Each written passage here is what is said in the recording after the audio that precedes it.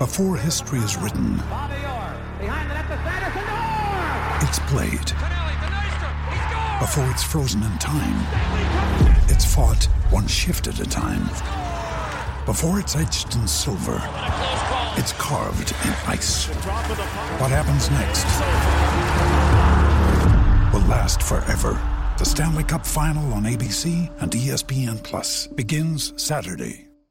This episode is brought to you by Shopify. Whether you're selling a little or a lot, Shopify helps you do your thing, however you cha-ching. From the launch your online shop stage, all the way to the we just hit 1 million orders stage. No matter what stage you're in, Shopify's there to help you grow. Sign up for a $1 per month trial period at shopify.com/special offer, all lowercase. That's shopify.com/special offer.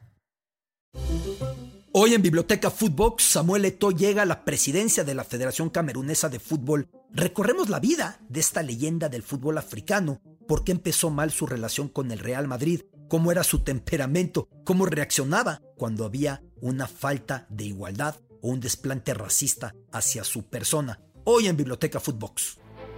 Esto es Biblioteca Footbox, un podcast con Alberto Lati, exclusivo de Footbox.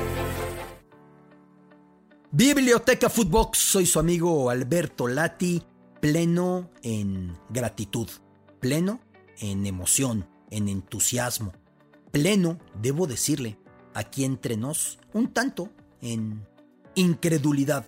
Hemos llegado juntos hasta este podcast número 100, hasta esta emisión número 100 de esta biblioteca. Un largo camino en el que hemos estado por Austria, por Chechenia, en Sudamérica, en Chile, por Italia con el Milan, por cualquier lugar que usted me pueda comentar, como Inglaterra con el Manchester, por Andalucía al sur de España, hemos ido a Brasil con el Palmeiras, hemos estado en cualquier confín del mundo, en el Golfo Pérsico, en África, haciendo reportajes especiales por alguno que ahora recuerde sobre la brujería en el fútbol y lo que me tocó experimentar cuando fui corresponsal en Johannesburgo, ya más de 10 años atrás.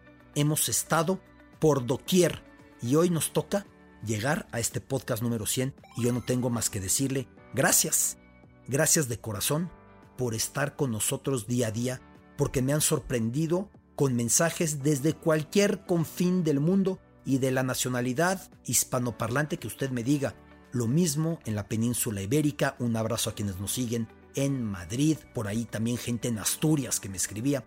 Un abrazo en Sudamérica, mucha gente de Chile, de Uruguay, de Paraguay, de Argentina, de Colombia. ¿Cuántos mensajes? Muchas gracias en Centroamérica, hermanos ticos, hermanos hondureños, salvadoreños, guatemaltecos, nicaragüenses, panameños, todos quienes nos han ido escribiendo y naturalmente en la República Mexicana, sin dejar de mencionar cuánta gente nos sigue en Canadá, en Estados Unidos, en las comunidades hispanoparlantes en el norte de América. Gracias de corazón. Valoro profundamente lo que han hecho para que juntos convirtamos en una agradable rutina compartida, un bonito hábito diario, el que yo esté con este compromiso de entregarles estas bibliotecas y ustedes me hagan el favor, me otorguen el privilegio de seguirlas, de escucharlas. Ya lo sabe, aquí tomamos al balón como brújula y con esa maravillosa brújula, que no existe mejor, nos desplazamos por el planeta. Y entonces comprendemos que el fútbol es sí goles, sí estadísticas, sí polémica, sí fuera de lugar, pero también una manera de aproximarnos a la historia, a la política, a la religión, a cualquier tipo de tema cultural, literario, musical, cinematográfico. Así que de corazón le digo, valoro tremendamente la manera en la que han acompañado a este podcast. Discúlpenme las emociones, pero es que llegamos a 100 y era imprescindible decir gracias de corazón por todo lo que han entregado a esta biblioteca, porque esta biblioteca se ha compuesto por libros que ustedes y un servidor hemos juntos, en complicidad absoluta, colocado sobre las repisas. El día de hoy, un tema que me parece sensacional. Samuel Eto'o ha llegado a la Federación Camerunesa de Fútbol, un cargo que en Costa de Marfil, otra leyenda del fútbol africano intentó ocupar en la Federación Marfileña. Didier Drogba, increíblemente, cuando todo estaba puesto para que llegara al cargo, las burocracias y los candados y los obstáculos y lo oscuro impidieron que Drogba llegara al puesto, pero va a llegar. Por supuesto, me parece fenomenal para que el fútbol africano pueda salir adelante, que sus grandes glorias devuelvan todo lo que aprendieron por el mundo. George Weah, ¿qué decir de él? Hoy encabeza el gobierno de Liberia, el gobierno de ese país que se viera desangrado en una brutal guerra civil. El caso de Drogba, él mismo interrumpió una guerra civil en Costa de Marfil, de eso hemos hablado ya en otras emisiones, en otros podcasts, en esta biblioteca Footbox. Y en cuanto a Eto'o es un futbolista muy particular con el que aparte tuve el privilegio de convivir muy íntimamente, con mucha cercanía, durante la Copa del Mundo de Alemania 2006, cuando acudió como comentarista invitado por Televisa Deportes. Su selección Camerún no había calificado, fallando un penal de último minuto, lo que abrió la puerta a que se metiera Costa de Marfil. No, el penal no lo tiró, no lo cobró Samuel Eto'o en aquel momento, sino Gome. Y entonces Camerún no ganó y Costa de Marfil se metió y aprovechó Didier Drogba para terminar con la guerra civil en su país. Pero esa es otra historia. Samuel Eto'o acudiría a esa Copa del Mundo de Alemania y podríamos charlar mucho. Y entonces me relataría cómo fue detectado en un partidito en el que lo vio Pirri, la leyenda del fútbol madrileño, la leyenda del Real Madrid. Había sido un gran futbolista merengue, ya era el médico del equipo, y lo vio. Y a los 15 años aterrizó Samuel Eto'o en el aeropuerto de Barajas, en Madrid, con pantaloncillo corto, con una playera, con poco equipaje, sin saber el clima que imperaba. Era invierno, se estaba congelando a la salida, no entendía el idioma y no llegó nadie por él. Ahí empezó el desencuentro de Samuel Eto'o con el conjunto merengue. Imagínese usted a ese quinceañero, a ese niño por primera vez dejando África, congelándose, sin hablar el idioma, y que el Real Madrid tuvo un problema y no envió por él.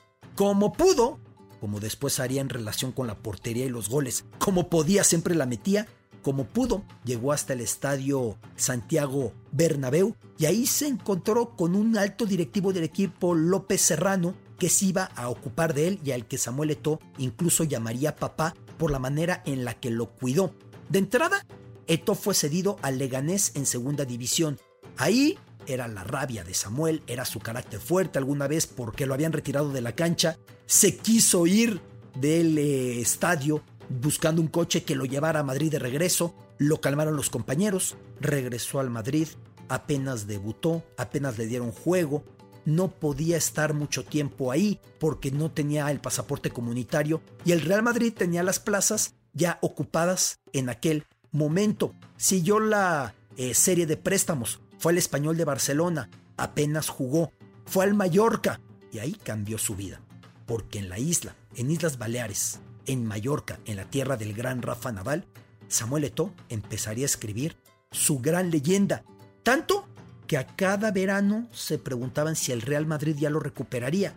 Y el Real Madrid no podía entender que no lograba agilizar los pasaportes de sus cracks brasileños, como Roberto Carlos, como Ronaldo Nazario, el gran delantero, o por ejemplo el defensa Walter Samuel. Así que le decían a Eto'o, vete a Mallorca otro año y vete otro año. Y Eto'o, cada que se encontraba el Real Madrid, le metía gol. Así hasta que terminada la temporada 2003-2004, en la que Eto'o tuvo que ver con que el Madrid perdiera el título ante el conjunto del Valencia, porque en la penúltima jornada el Mallorca le ganó al Madrid allá en Islas Baleares con goles de Eto'o. A la siguiente temporada, al ver que no había para él plaza, decide irse al Barcelona. No le dejó de otra a Florentino Pérez. Florentino intentó retenerlo, pero se fue al Barcelona, el colmo máximo del Real Madrid. Lo único peor que no detectar talento de manera oportuna cuando va surgiendo y no ha encarecido es detectarlo, tenerlo y después no solamente no aprovecharlo en tu equipo, sino que termine triunfando en tu rival más acérrimo, como lo es el Barcelona, en relación con el Real Madrid. En el Barcelona haría una historia sensacional, como en el Inter de Milán, una gran carrera, marcaría Samuel Eto'o, misma que apenas terminó, todavía estuvo jugando en Qatar un par de años atrás y todavía la temporada pasada apareció con un equipo de Murcia de tercera categoría para disputar algunos partidos a nivel de Copa del Rey. Más allá de eso, con su selección, Samuel Eto'o tuvo una historia muy particular, porque cierta vez el avión del equipo se iba quedando sin gasolina. ¿Qué hizo Samuel Eto'o? En el aire vio que no había manera y pasó su tarjeta para que pudieran recargar el avión, o sea, un depósito al aterrizaje y les pudieran permitir desembarcar. Lo mismo mantener al equipo, lo mismo comprar uniformes, lo mismo pagar hoteles, lo mismo encargarse de cuanto fuera necesario. Futbolista camerunés que tenía una carencia, iba con Eto'o y Eto'o de inmediato abría la cartera para solucionar el problema. Lo mismo donando ambulancias a los pueblos más humildes de Camerún. Lo mismo apadrinando a 8,000 niños en Camerún, dándoles educación, dándoles alimentación, dándoles todo lo necesario para que salieran adelante. Un personaje que ya después en la cancha se transformaba y sacaba fuego por los ojos, que era dinamita, que era incontenible por su entrenador, por sus compañeros y por los rivales. Me tocó verlo, el carácter que tenía, me tocó conocerlo de cerca.